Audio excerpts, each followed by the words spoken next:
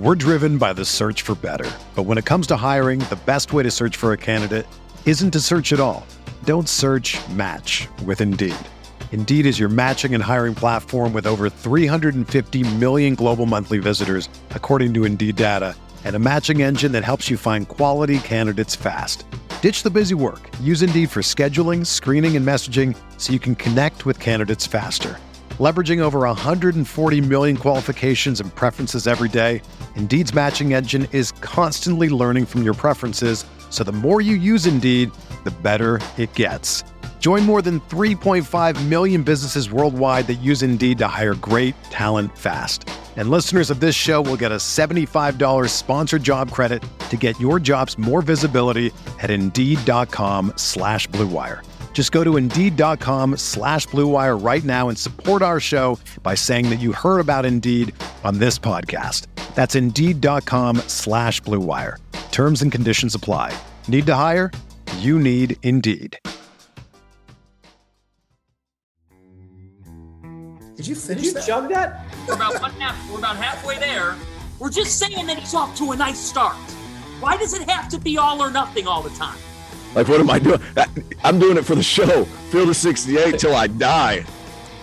This is the Field of 68 After Dark show, the only place that you need to be for college hoops every single night.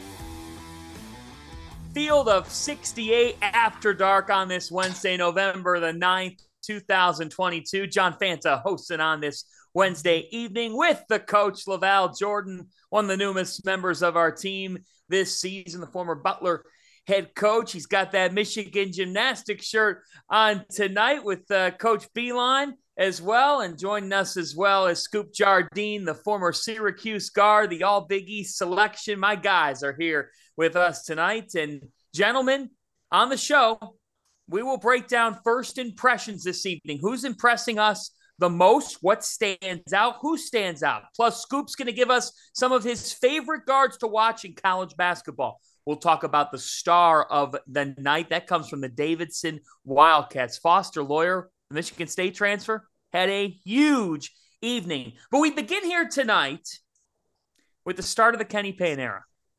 And the start of the Kenny Payne era, folks, is potentially not very good because Bellarmine leads 67-57. Bellarmine, who is led by a guy that's all too familiar with Louisville basketball, and Scott Davenport. Scott Davenport, a graduate assistant under Denny Crum back in the 80s at Louisville, then working under Coach Pitino at Louisville. And here, Bellarmine is on the cusp of taking down Louisville in Kenny Payne's debut. So, Laval Jordan, let's begin with this.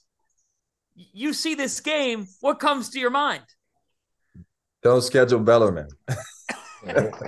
not early. Look, Scott's, I mean, he had a team that should have been playing in the NCAA tournament last year. He's won a national championship Division II. He's been there for years, and he has a system in place, and he's got a roster full of guys that know the system. So, and Kenny's new with new guys, right? New head coach with new guys.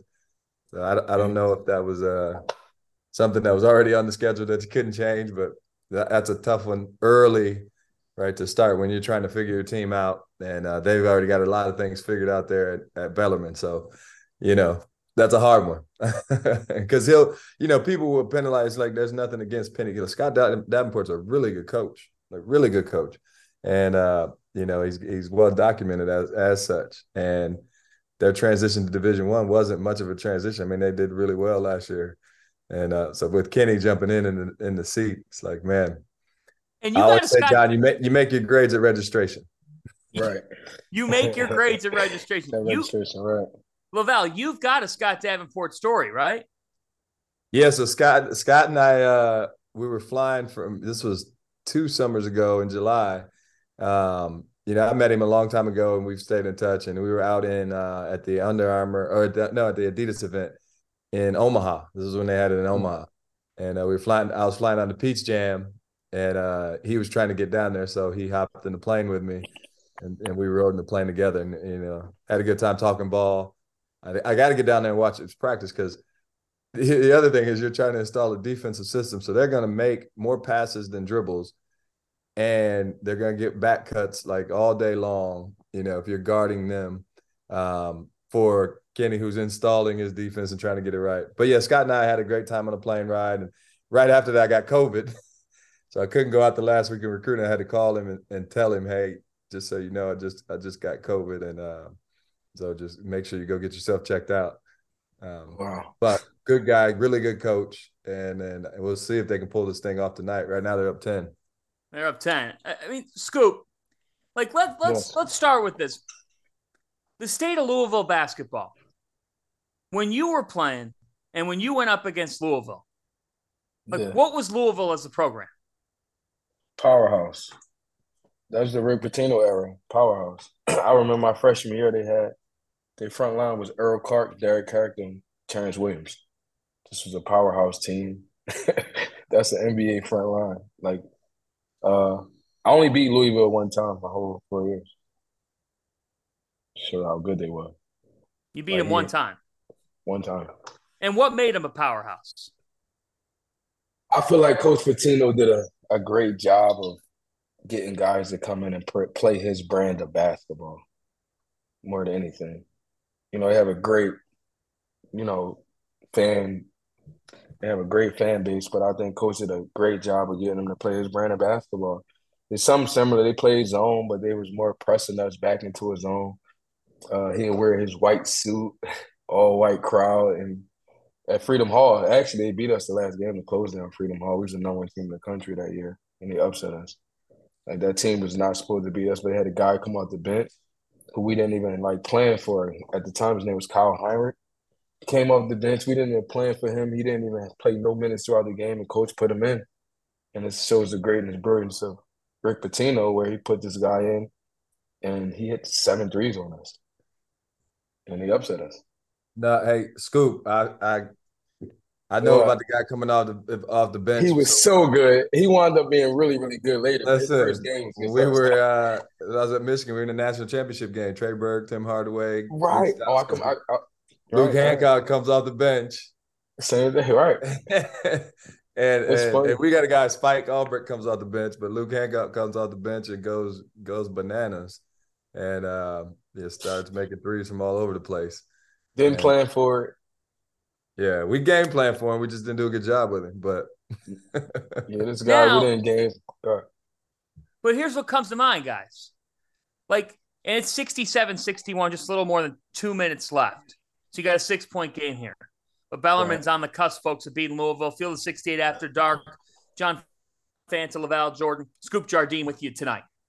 In 2019-20, that was not that long ago.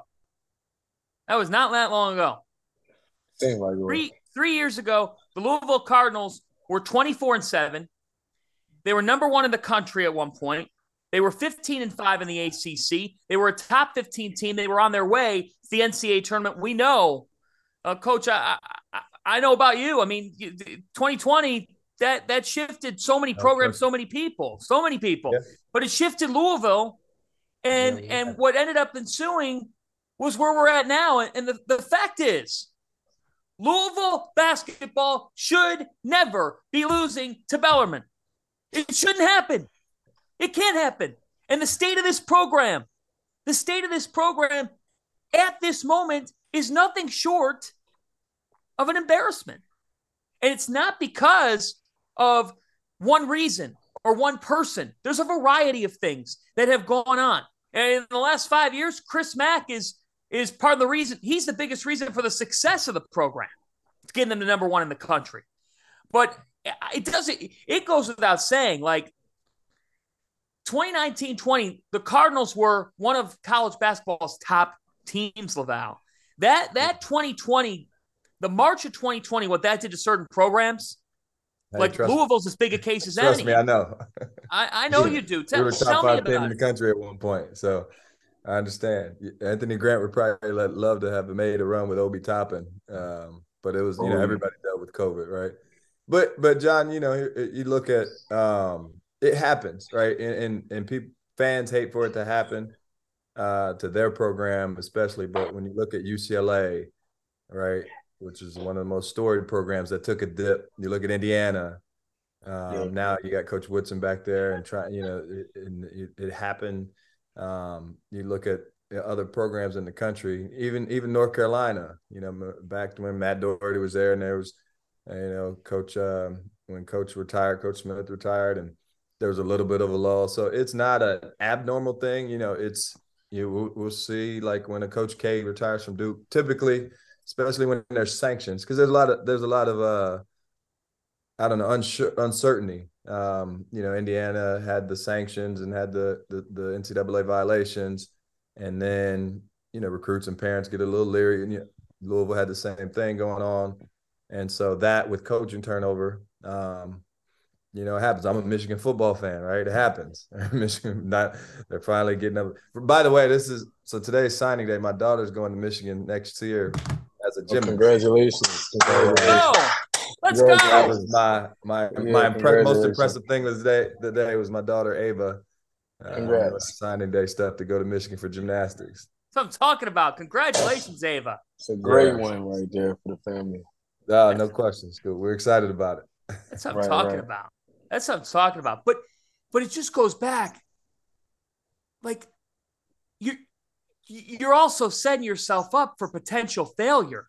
Going up against a guy that think about Kentucky, John. I mean, when Billy Clyde came in, I mean, you hate to say, but it happens, right? It's like Kentucky should always be Kentucky, and everybody wanted. But there was a period. It wasn't very long, but there was a period there where Jody Meeks era. Yeah, where there was a period where you would have probably been saying the same thing about Kentucky. It can't happen. I mean, it's just. I'm sorry, it can't. But I guess the question is like, can Kenny Payne get this program going? Is he? What's the challenge here for Payne? I think so. It's when it because look, Chris came in and had him back at number 1 in the country. Like you were saying, tournament hit. Obviously, Kenny's got the recruiting prowess. He's been around the game for as long as anybody in terms of coaching. He'll find his way as a head coach. It'll be as much as anything, with this group this year, because and these guys won't be, these guys might not be where they want to right now, but growing this group this year to set his culture, the way that he wants to play and the brand that he wants to build there. And then just recruiting on top of it, right? His guys, coming in, getting a solid group to build on, coming in next year. And now you've got, the portal and things like that, so you can get a little bit older, a little bit sooner. And so it's not as far off as it might look. Look, Bellarmine's a well-oiled machine, connected group. Louisville's trying to figure it out. And so, thus you get a game like this. I was going to touch on that, Coach. That's the beauty of college basketball right now. Like, you can have a team like that's very old. They're much older, they're much more experienced, and they just know what to do right now. It's early, so I won't press too much with Louisville. Like what Coach was saying, I think Coach Payne going to turn it around. He have a great staff. He, like you say, been around it. He understands. He knows he's been around it for a while, so. I'm not going to press the button just yet. Look, they should pull this out. You're in a situation now where it's over a minute left. You got a 4-point game. Laval, you got it up. What? They should pull it out. What do you think? Well, Bellarmine right now is in a position to win this game up by 4. I mean, Laval, what are you seeing in this game here as we reach the final minute? This has been this season. Bellarmine's hanging on now. And here's one of the things that I've seen in some of the other games. When I was watching Creighton St. Thomas or Georgetown Coppin State, some of these early games, even Fairfield Providence. Bellarmine knows who they're going to down the stretch here. Minute 12 to go. Like Scott's got returners. He knows what he wants to do and where he wants to go, and so do the guys on the team. Louisville. Coach Payne's trying to figure it out. And so these moments here down the stretch, you get to learn a lot about your team, right? And Coach is learning his guys, where Scott has a sure idea of who do I want to go to down the stretch here. What we need to do offensively, defensively. His if they're subbing in offense, defense lineups, right, to be able to get a stop. Louisville's got the ball right here, so Bellarmine needs a stop. So Coach knows his rotations. Whereas Coach Payne doesn't know that yet. He's gonna challenge some guys to see if they can deliver, and they'll hit that big shot there. Mike James with a 3. Mike James, big shot. So now you're getting this last minute. It's like, your athleticism taking over. We got a turnover. Yes, we do. On my play-by-play. Look at this. And a foul. And a chance for the Cardinals here to take the lead. I told you, John. They're going to pull it out. Well, Scoop Jardine pulled out a crystal ball, 67-63, and had Louisville pulling this out. It always happens. They'll give it up. That's why they're. Wow. Now, people on Twitter are saying, I laugh at this because people are saying you're not giving Bellarmine respect. Folks, Bellarmine's a good program. Program. Louisville shouldn't be playing them at this stage of the game. They shouldn't be playing them in a game like this. It's too early. Right? Is it too early, Lavelle? You gotta play somebody. You just, like I said, you make your grades at registration. So you register for Bellarmine. You better that they got the potential to come in and beat you. They're going look, and now missed free throw. We got a foul here. So a team like Bellarmine, they're gonna make free throws down the stretch. They're probably gonna get the shot they want, whether they make it or miss it. So for Coach Payne, it's not, I wouldn't overreact to it. It's just, it's more, it gives you feedback on your group. And now coming out of here, being able to keep them encouraged, should they not pull this thing off, keeping your group encouraged, keeping your fans in a position to understand, what this really is. It's a long season, let's be honest. And so, but it's great for his guys and great for Coach to be in some of these are great opportunities just to be in a situation. You practice them in practice, you go through everything that you want to do and execute, but you can't replicate, right, being in this moment in the game. So you got 39.7 seconds left. They're going crazy at the Yum Center. You think it's a mid-January game. They miss the front end, but they get the offensive rebound. Bellarmine's got it with 35 seconds to go, up by 67-66. A drive to the bucket, a rejection, and it's going back to the Cardinals with 27 seconds left in a 1-point game. Where are you going here if you're Louisville down 1? That's what they're trying to figure out, John. Inside. So, Mike James just hit the 3. So now we got to figure out who we want to go to. Noah Lockett isn't there anymore, right? That would have been somebody we might go to down the stretch. I think you use your size and length. Well, I think you're right, Scoop. You go to the rim, you get a foul called, you've got an opportunity to make something happen. That's just it. Like with this Louisville team, as I watched tonight, one of the things that was strange about their offseason was they really didn't go after guards in the transfer portal. They didn't really do much to upgrade their roster. And I think in this game, we've seen they just had, this is where when you don't go after somebody that can be that alpha, you're trying to figure it out at this stage of the game. And that's just it, Lavelle. With where a lot of these rosters are at this stage of the season, these coaches they're trying to figure out their teams. And guess what? They got to now win a game. Yeah, it's going to be – it was always that way, John. You have, freshmen coming in, typically, your transfers sitting out.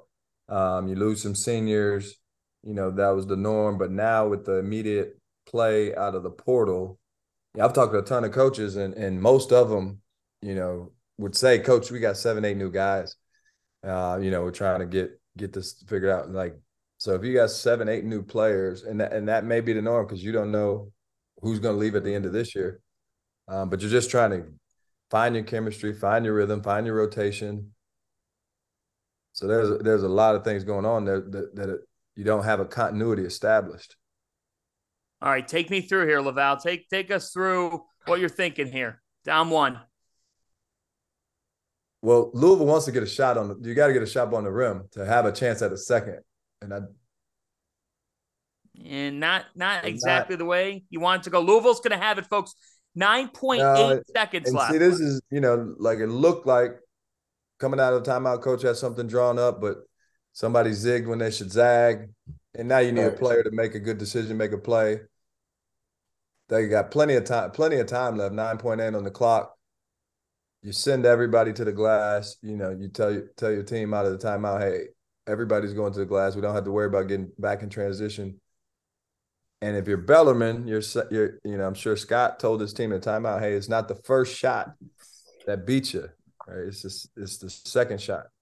And so making sure that they get a body on a body and get Louisville off the backboards when the shot goes up. Louisville, you want to make sure you get a shot on the rim, right? Ball stepped out of bounds and turned it over.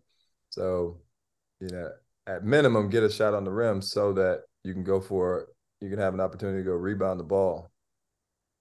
When you've got a baseline out of bounds here, 9.8 to go, you have more than enough time. Louisville down 1, folks, to Bellarmine. If you're just joining us, Field of 68 After Dark, John Fanta, Laval Jordan, Scoop Jardine with you. We're presented, as we always are, by Bet Rivers. 9.8 seconds left. Louisville has it for a baseline out of bounds, down 1 to the Bellarmine Knights. Bellarmine trying to take down the Cardinals in Kenny Payne's debut. Laval Jordan, what are you thinking on a baseline set here with 9.8? Plenty of time. Well, most important thing, John, is to get the ball inbounds safely. So some guys like to run, don't get too cute, get it in. They got a good shot, good look on the rim, and there it is, right? Offensive rebound second. And the ball flipped to the other end of the court. And with less than a second left, the Bellarmine player flipped the ball all the way down to the other end of the court to take 5 seconds off the clock. You throw it sky high, but throw it to the other end. How smart of a play was that? Yeah, it's something that you tell your guys, hey, if there's a low clock, right, throw it up in the air toward our basket. My coach never wanted us to do that one. He hated that. Boeheim hated that. Hated that.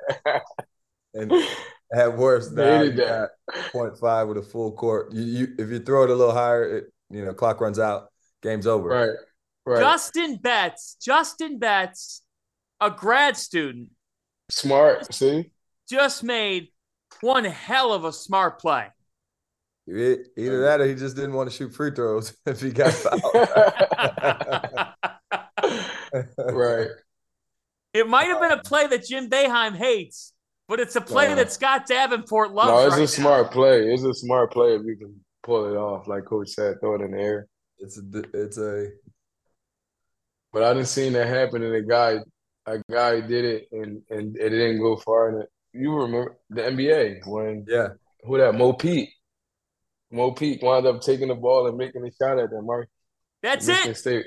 The Bellarmine Knights have taken down Louisville in Kenny Payne's debut, 67-66. Scott Davenport, the former grad assistant back in the day under Denny Crum, worked for Rick Pitino. Tonight at Louisville, Scotty Davenport has his first win over a Power 5 program since the Knights joined Division I. What a moment for Bellarmine.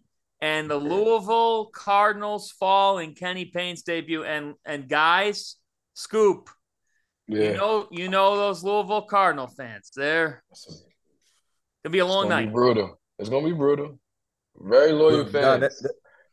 I'm telling you, there's nothing. We opened with we played Lincoln Memorial again. Now, coach from Lincoln Memorial, he's now at Indiana State. Really good coach. They had been the Final Four at the Final Four. They had one of Butler's former players, Sean Van Zandt, was on their staff, so we were bringing Sean back to Hinkle Fieldhouse. But it's a game. Like, we're sitting there playing Division II Lincoln Memorial, and it's a game, and it's my, I'm opening and I'm thinking, why did we schedule Lincoln Memorial? Like, bad one. They're good. They got a bunch of 24-year-old guys that have transferred from wherever, and they just came off a Final Four run last year at Division II. Like, if it wasn't for Sean Van Zandt, former player, there's absolutely no reason to be playing those guys. They're too good. Man. Trap games. Man. All right, let's move on here on Field of 68 After Dark. Keep it moving here. First impressions, guys. First impressions. Who's standing out to you? What's standing out to you of the teams that have won? I'll tell you what, little nugget. Big Ten and Big East are the only two power conferences that are unbeaten at this stage. So in terms of first impressions, wherever you want to go, Laval, start with you. Where's a team? Who's a team that's standing out to you here in the first nights of the season? Yes, as far as Big Ten and Big East, I watched a lot of Big East games. I'm calling the Marquette Central Michigan game tomorrow night. And I thought Villanova, just with not having Justin Moore available, Cam Whitmore out with the injury, Caleb Daniels was everything he needed to be. I know last time we were on here, Scoop was talking about Caleb. And, coming out of the gates, 24 points, 6 for 7 from 3, 10 boards, and 4 assists, 1 turnover and he's not a point guard, but to just take control, knowing that Justin's not available yet. And there's some new guys, Mark Armstrong, freshman. He had to, and LaSalle, look, it was a game. They got up, LaSalle cut it. I mean, it was a game. That's a Philly game right there. That's in city, a big game. That's a huge one. And LaSalle played, but I thought I was just really impressed with his performance. And with Villanova, I thought Brandon Slater, watching that game, his motor, he was all over the place. And Eric Dixon hit a couple threes. They were Villanova, right? Just like that. It didn't look any different. And Kyle got his first win under his belt. But they looked like Villanova. I was going to touch on that, Coach. That was my Caleb Daniels was a guy I was looking at, and he answered all my questions. 24, like you said, 10 boards, and he really played big. He hit every big shot in that game that was needed. And but I'm gonna go to Kansas with Jalen Wilson. Okay. Jalen Wilson filled the stat sheet up: 19, 11 rebounds, 7 assists. I feel like if he can play like that as a returning player, older player, he filled the stat sheet up. He showed that he was a leader. I think that's a good – Jalen Wilson showed me a good start off for the start of the season as a head coach. I would love to have one of my older guys come back and be ready right off the bat. I tell you what, he got some help from the freshmen. Didn't he? 24. I saw that too. Yeah, I saw it. 24. He's good. He's good. 6'8", quick release. I think he had 23 points, 4 for 6 3. Like 3, yeah. And I didn't see him a ton. I saw a glimpse of him on the circuit, but Grady Dick is, he's not afraid, and he's got a little stuff to him too. He's got an attitude, right? So he plays. Right. You can tell he plays like he's got a little Midwest toughness. He's from Wichita, but man, he was a good kid. Like he really can play. Yeah, he was really impressive. He can, and the fact is that Jalen Wilson has to be the guy.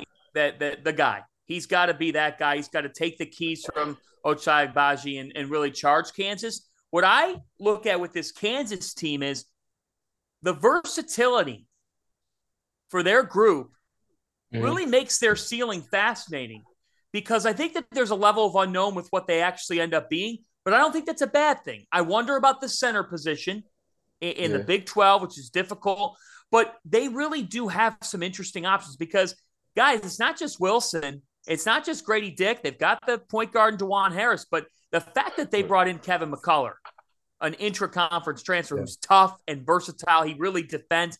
That was a quality addition in the portal in the offseason. Yeah, a good pickup. And look, they'll look a little different than a traditional Bill Self team on the inside. You're right. They'll be a little smaller than what you normally see with a Kansas team. Normally they've got Bouquet or somebody in there that's a monster. But the versatility that they have it'll be a unique version, of one of Coach Self's teams. Man, I'm fascinated to see what happens when Kansas goes up against Duke, Michigan State going up against Kentucky in the Champions Classic next week. It's going to be plenty of fun, and we are going to be live. That's right. Field of 68 is heading on the road to Indianapolis, folks. We want you to come visit us, come see us at the Tap. At the Tap, just a few blocks away from Gainbridge Fieldhouse. We will be live from 2 to 6 Eastern time ahead of the Champions Classic. Come on over to the Tap. If you beat Rob Douster in, I don't know, a keg stand, a shotgun, if you beat him shotgun to beer, we'll give you some free merch. Done. Right? We're driven by the search for better. But when it comes to hiring, the best way to search for a candidate isn't to search at all. Don't search, match with Indeed.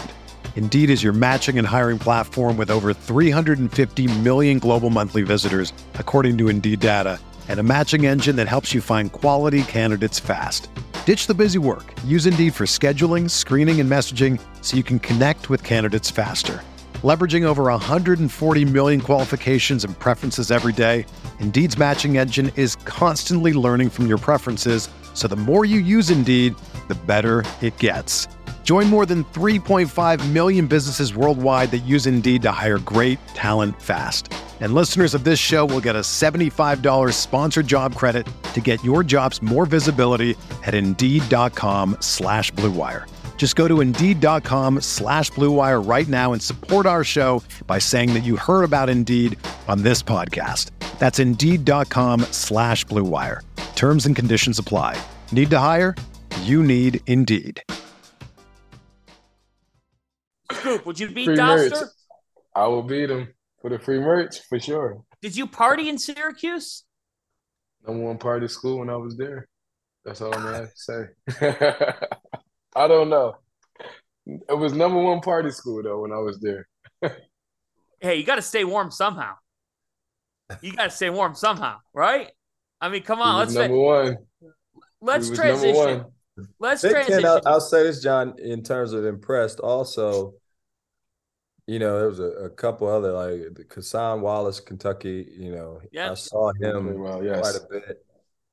I mean, and he had a maturity about his game, when you watched him on the high school level and on the circuit, and coming out of the gates 15, 8, and 9 for a freshman, playing point guard.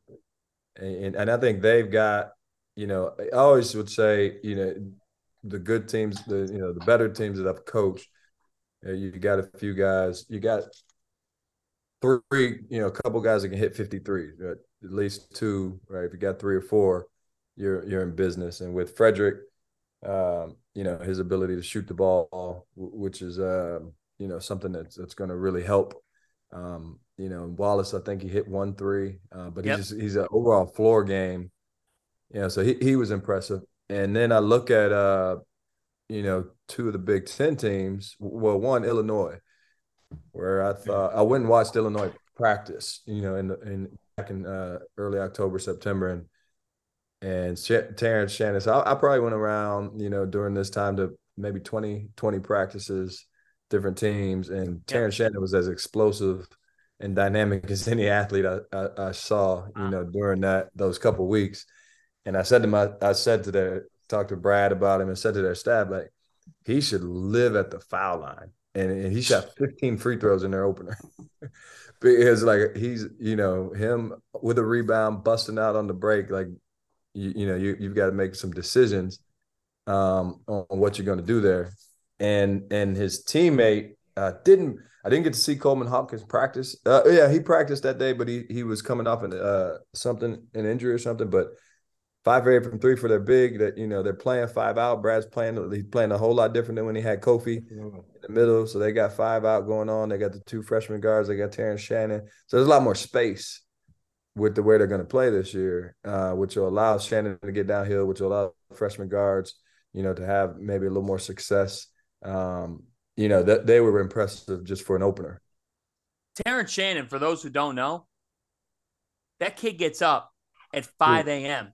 5 a.m. every morning. He is in the gym getting shots up. Brad Underwood thought he was insane when he first came to Champaign. But then he realized this is just who he is. Yeah. That's just who Terrence Shannon is. And I think That's his makeup.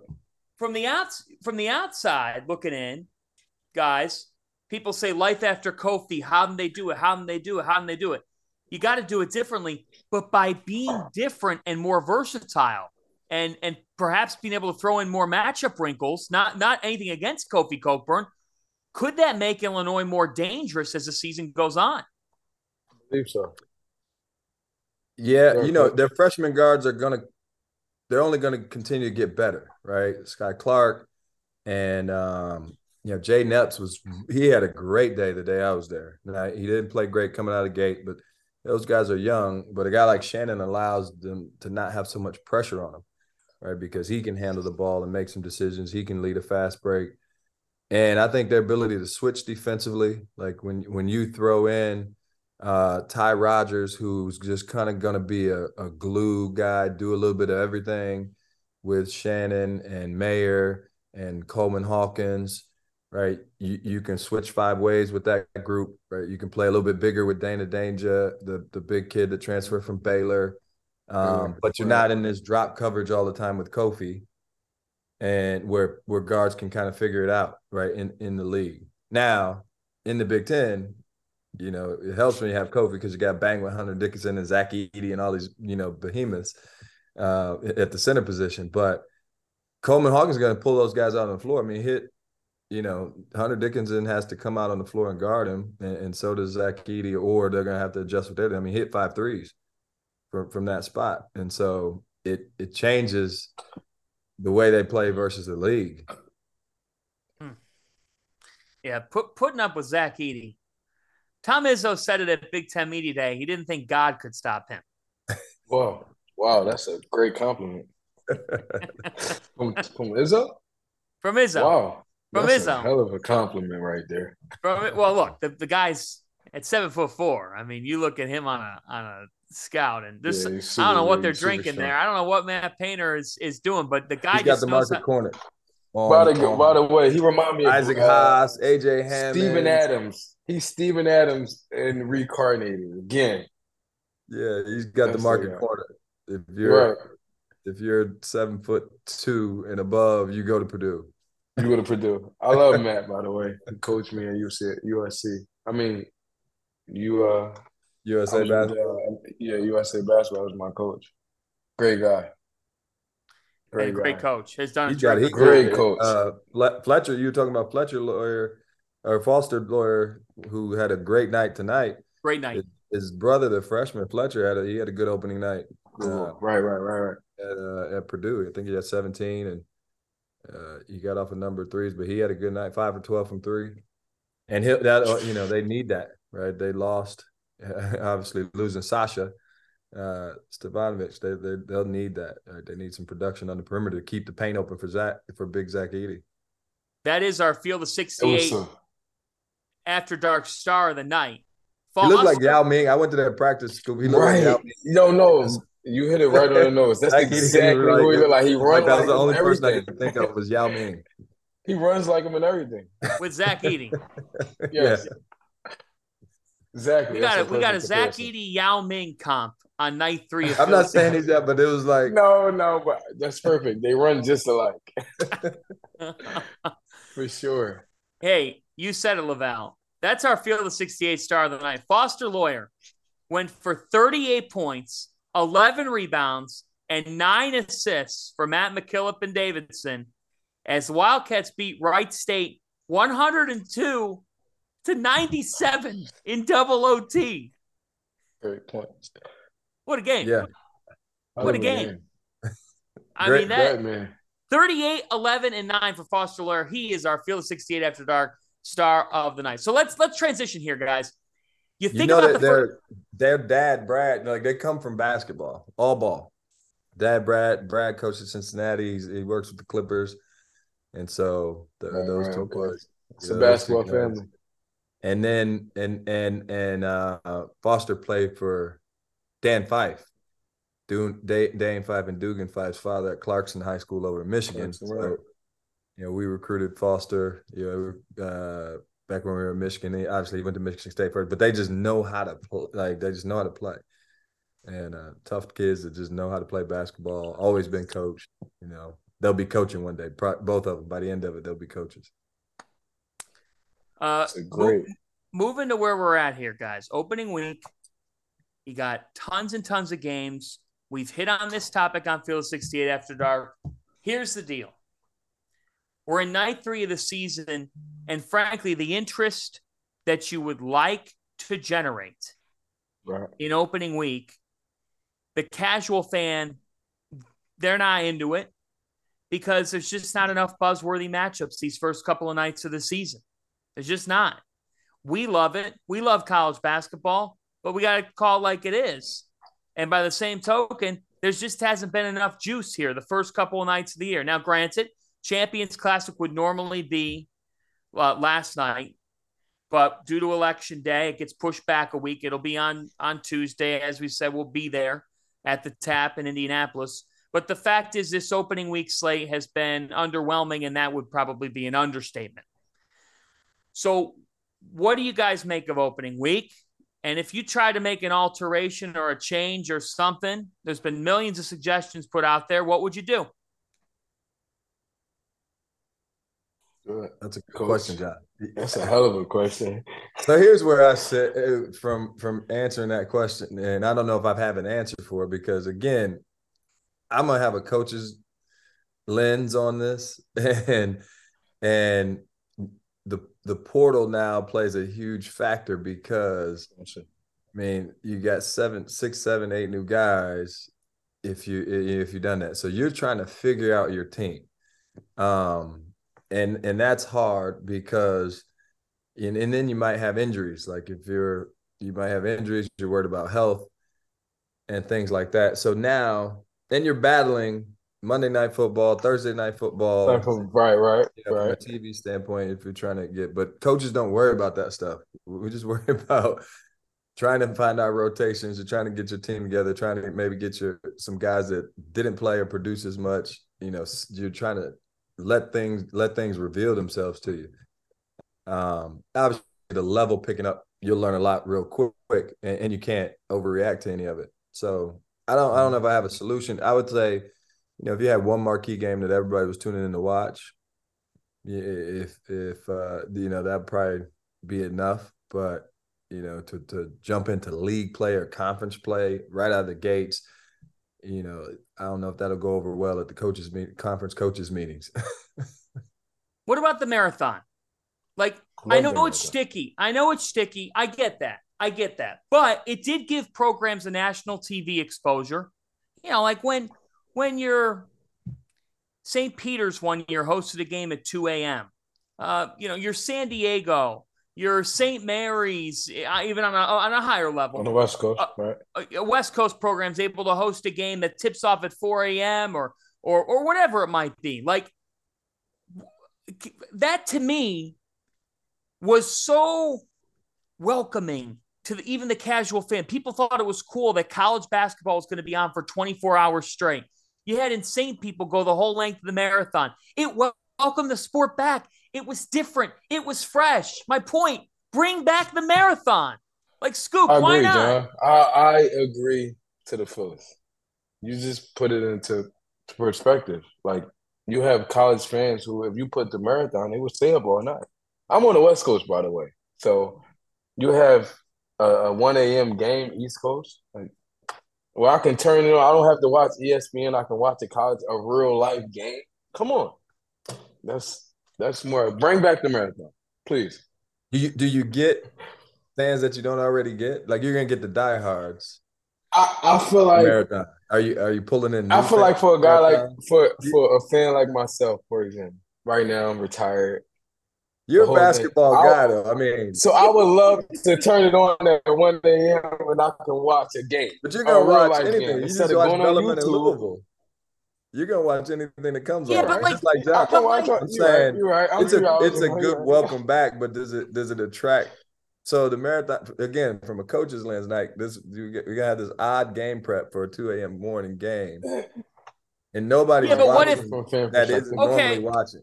All right, but what if you were I'm just saying. That's not true. What if you were the head coach at Milwaukee And I said to you at the Horizon League, Coach, we're going to put you on ESPN. Okay? It's the only time that our league can get on ESPN, main ESPN in the regular season. Games at 2 a.m., so 1 a.m. Central Time. Would you host the game? We're probably going to, right? but who's watching it? Who's gonna watch us play at 2 p.m. in the afternoon? You don't know what certain people are doing at 1 and 2 o'clock Let me give you a story, morning.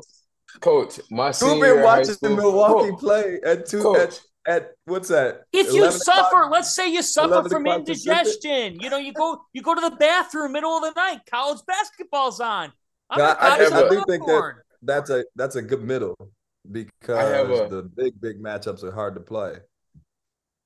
That's true. People work from home. People work from home. What about wait? Hold on. I was about to say that. You know what? How about Get Up? Get Up. They take Get Up off the air. So Dick from Kansas City, who's a huge, huge Chiefs fan, he loves the frickin' Chiefs. This guy eats, breathes, sleeps Patrick Mahomes talk. So he turns Get Up on every morning with a coffee in hand and a newspaper, and his wife Karen heads over to the local bakery to get him a bagel. Well, Dick from Kansas City, I'm about to give you a matchup between South Dakota State and Florida Atlantic, and you're going to like it. He's going to watch it. I think he'll watch it. You know why? He's retired. He has nothing better to do, and he'll watch a live game. That's where I was going at, John. Live sports always wins. Live sports always wins. People work from home. Hell, people don't even work anymore. What do people do all day? I don't know. I don't know what they do all day. I mean, I could theorize. Put the college basketball marathon on, and I'm telling you, I'm not saying it's doing a huge rating, but it's more momentum than what we got now, because what we got now in terms of momentum is not much. It gives you an opener. It gives you something to look forward to, something unique, something different. Bring back the marathon. Put that on a T-shirt. Bring back the marathon. Bring it back, please. Which we want to tell you, speaking of T-shirts, we're promoting the Champions Collection in the merch store here on After Dark. The Champions Collection, 20% off, folks, with the code CHAMPIONS. Champions, there's a new Providence Luck shirt. You got to check that out. We've got this promo going on right now. 20% off with the code CHAMPIONS. Check out the Champions Collection in the Field of 68 merch store.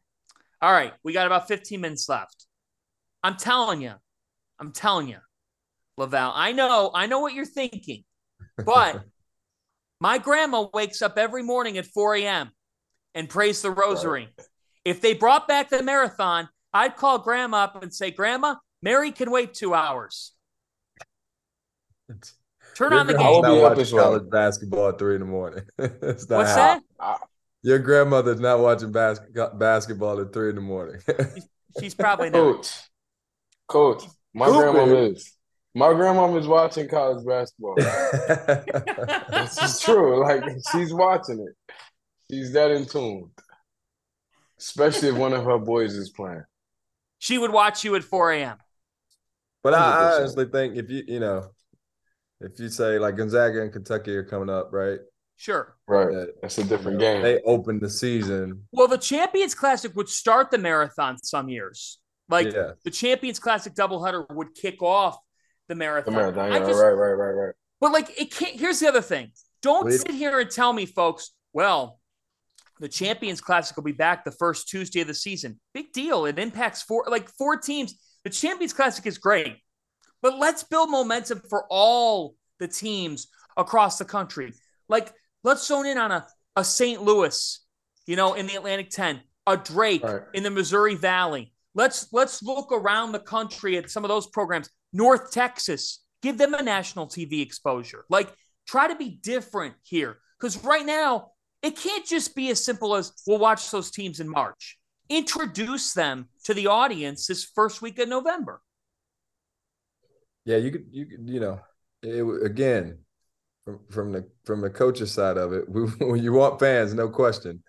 But you're looking at, your team, and you know your team when you schedule games. Like, you know, if you got a veteran team that can go on the road and handle being on the road to start the season, or if you got a young team that you need to find a couple home games to let those guys get some, get some rubber under their tires before we get challenged, and you're trying to build it up, because there's a psychological impact to scheduling. So, but for the fan bases and all that, something, I know they used to do bracket busters back in the day, and it's like, yeah, I remember that. Do it earlier to open the year, maybe, to get some people involved around the Champions Classic.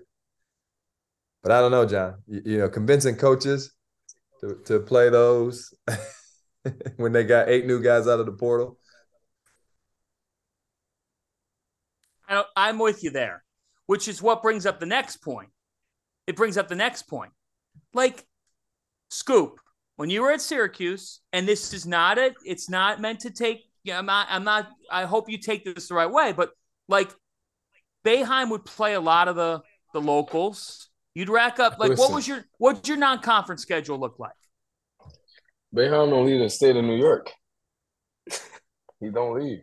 He basically bring everybody to him. And if we go anywhere in New York, we're going to the Garden. So he schedules a very a schedule where we control, I would say. For 25 years he did that. Everybody know that. Boeheim is one of the best schedulers in the league and the country, because he don't leave the state of New York. I told, before we got on the show, I said one time we lost to Lemoyne. It was an exhibition game, but we only played them because they was in the same. Lemoyne is literally right down the street from us, but there was an exhibition game, and we wound up losing to him. But losing to that team, and he made sure he wanted to show us that we wasn't a good zone, a good team man to man, so we can basically buy into the zone. But he doesn't leave the state of New York. One of the best schedulers there is. Every time Boeheim's going to start 20-0, 21-0, 21-1. And you're in an era. My 4 years.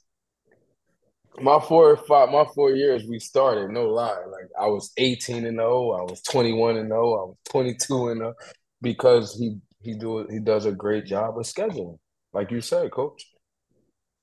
Yeah, when you look, I mean, you're gonna get 31 guaranteed. And in the Big East too, though. You're right about that. In the Big East, and now leagues are going to 20 conference games, so you're gonna play. Right. You're gonna play 20 hard games. right. So yeah, right. Challenging games, and if you're in an MTE, you're gonna play 2 or 3 more. So you're sitting at 23.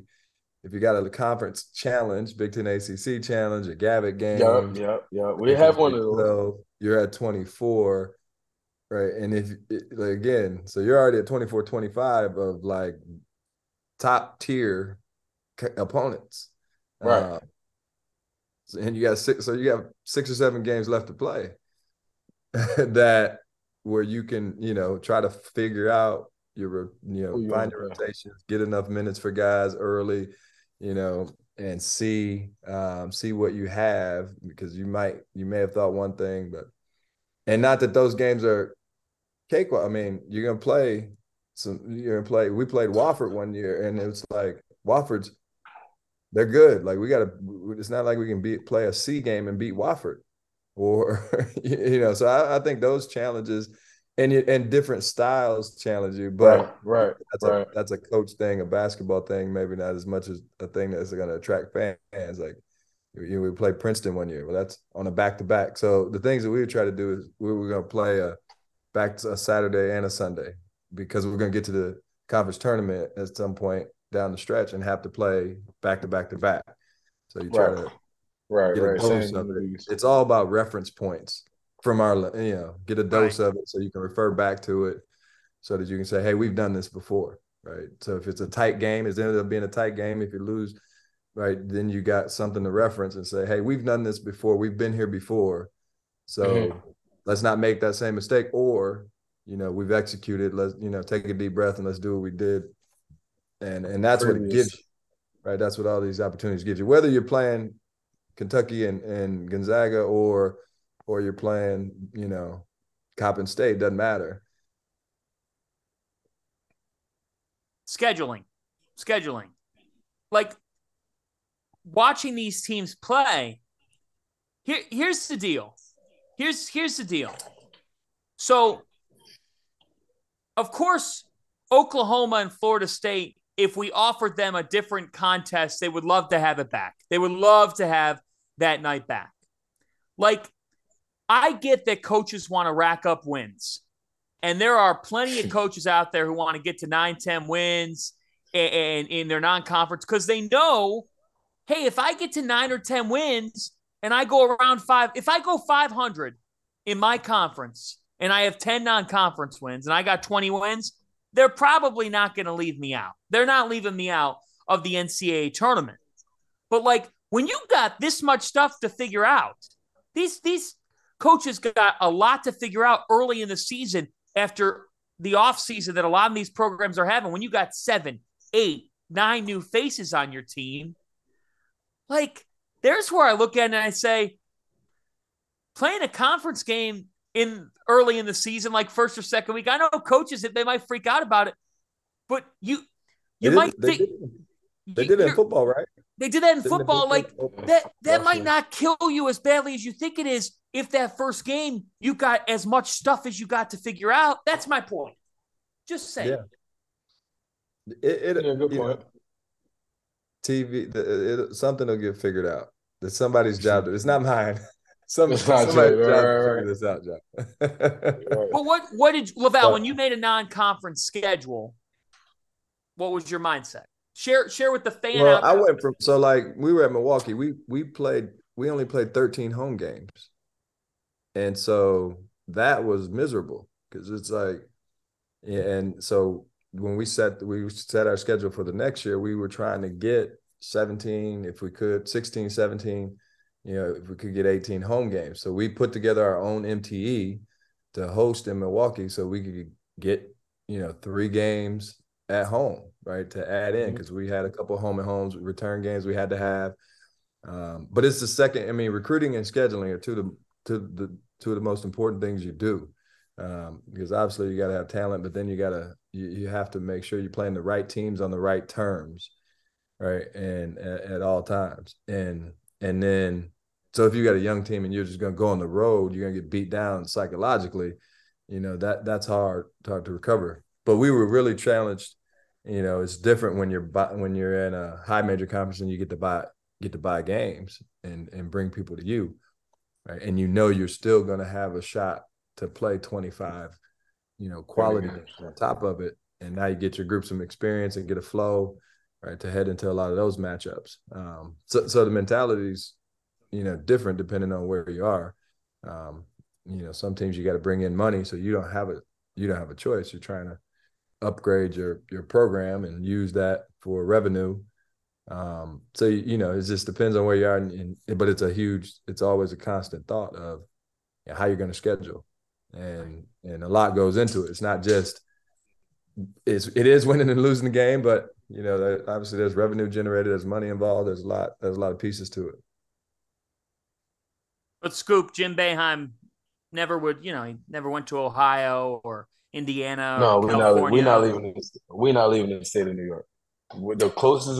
The furthest we're going is to Madison Square Garden, where you're going to generate a lot of money, have all our fans come, and we will play in North Carolina. We'll play Ohio State, but it's a home game for us. Right. Here's the thing, guy. Would you rather be excited about opening day, or would you rather be excited in March about your team? Sure. Good question. Right? Just saying. Good question. All right, let's hear this here as we start to wind down. Scoop Jardine, I ask you for your top 5 guards in college basketball. Right. Lay them on us tonight.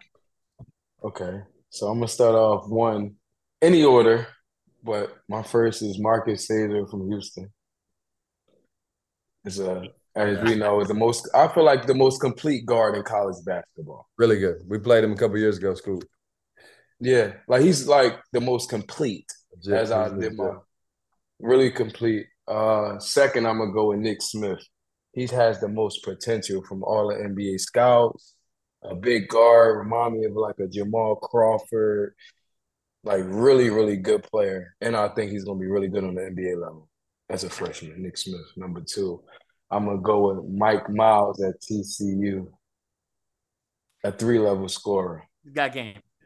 Got game, right? Number 4 is going to shake the room up a little bit. I'm going to go with Isaiah Wong at Mike. Really? And yeah. Why? Is because I feel like last year, Miami made the Elite Eight. He was a really consistent player, but this year is just going to take over. He came back. He could have went to the NBA, but he came back, and I think this is the year where he showed scouts he's a 3-level scorer as well. So I'm going to take Isaiah Wong. He's been playing well the first 2 games.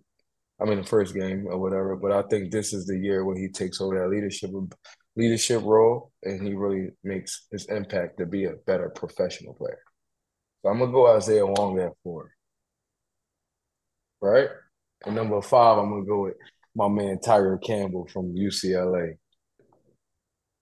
A 3-to-1 assist to turnover ratio, the most Mr. Reliable out of all the point guards I just named, or guards, he's the most. And I just saw him watching extra highlights right now. He's the most reliable for me. He's going to do the right thing. He's going to get the guys the right shots. And he's a great backup point guard at his best. And I love that. I'll tell you what, there's not much contention to what you just brought up. I mean, we can go where you go, Coach. Anywhere? What you say, Coach? I don't know. I was impressed with Kassan Wallace for a freshman. Nick Smith we recruited Nick. I actually got to know him, pretty well. Really good play, really good. But you got to still do it once the game. Yeah, you got to do it. Right. You're leaving off Adam Flagler. Yes. Baylor, we recruited Adam. So maybe I'm partial to the guys I've been on the phone with and been. And again, I put Isaiah Wong for that. But he's my. You also leave out RJ Davis and Caleb Love. Yep. Caleb again for me. He has this. Yeah, and I like both of those guys. Sometimes it's hard to choose between them. Right. True. But to me, the most important one was Marcus Sazer. Honestly, yeah, I think that's like for me. Again, I've seen him up close and personal, and we had no answers. So I'm partial to but Caleb Daniels is in there. Just the way he stepped out in the first game of the year. I like that. I like that, Coach. The list, but the group that stands out. But that's he's one of the guys that stood out right out of the gates. And so, those guys, Tyrese Hunter. Now, if you watched him as a freshman at Iowa State and how he led that group and came out of the gates down at Texas, had a good game to start the year. But he's just got the it factor.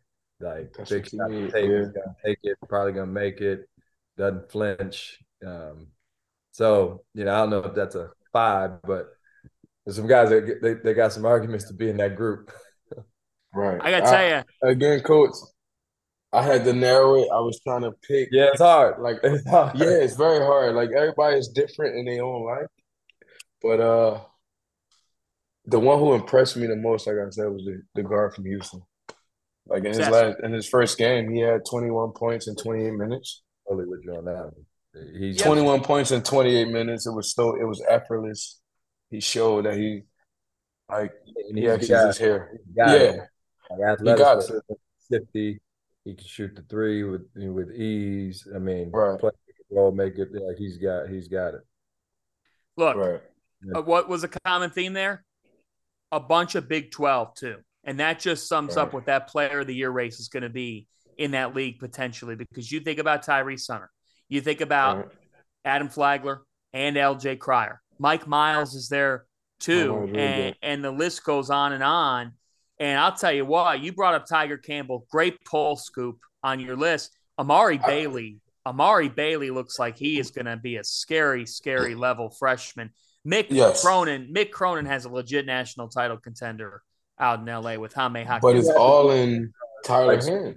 And Tyger Campbell.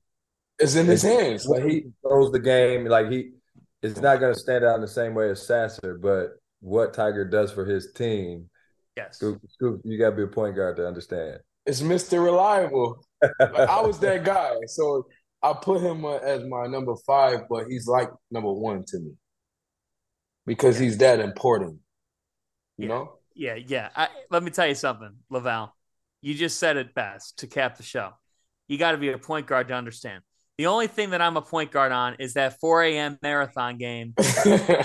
I'll get a bag of popcorn going, and I'll champion that as part of the marathon. If you learned anything for that, if you need a point guard for that effort, you on it. I'm on it. I'm on it. When it comes to top of, you didn't say anything about Darius McGee, my guy, Coach Richie McKay down there as a player at Liberty. Darius McGee. Down at Liberty.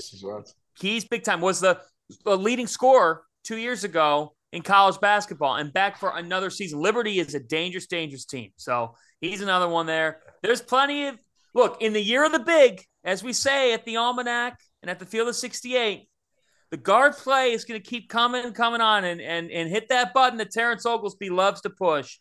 Point guard play, how much it matters. That's why Tiger Campbell, that's why Mike Miles, that's why you brought up Isaiah Wong, like all those guys here are on there. But we've run out of time. It's after midnight. Another edition of Field of 68 After Dark in the book. Scoop's got his arms up. Did I miss something? I have one, yes. I like Michigan State over Gonzaga. AJ Hogarth, by the way. I just was on the phone with him. He told me personally they're going to beat them. So I need to say that. I was just on FaceTime with AJ Hogarth, who said, Scoop, I'm about to put on a show. Coach, I had to say it. Like, he told me this. Like, he told me to put it on this show. They're going to upset him. If it's an upset, because it is, but. It would be an upset, and Scoop Jardine just dropped a bomb. A bomb. My guy AJ told me to post it, tell you guys it's happening. Okay. Scoop Jardine has been told by AJ Hogarth Michigan State's going to pull it off over Gonzaga. That's what he told me. He actually wanted me to come, but I said I couldn't be there. I'm coaching myself, but they're going to pull it out. That game is Friday on the aircraft carrier in San Diego. All right. Yeah, well, Scoop Jardine, that's how you close with a bang. That's Laval. I see you smiling.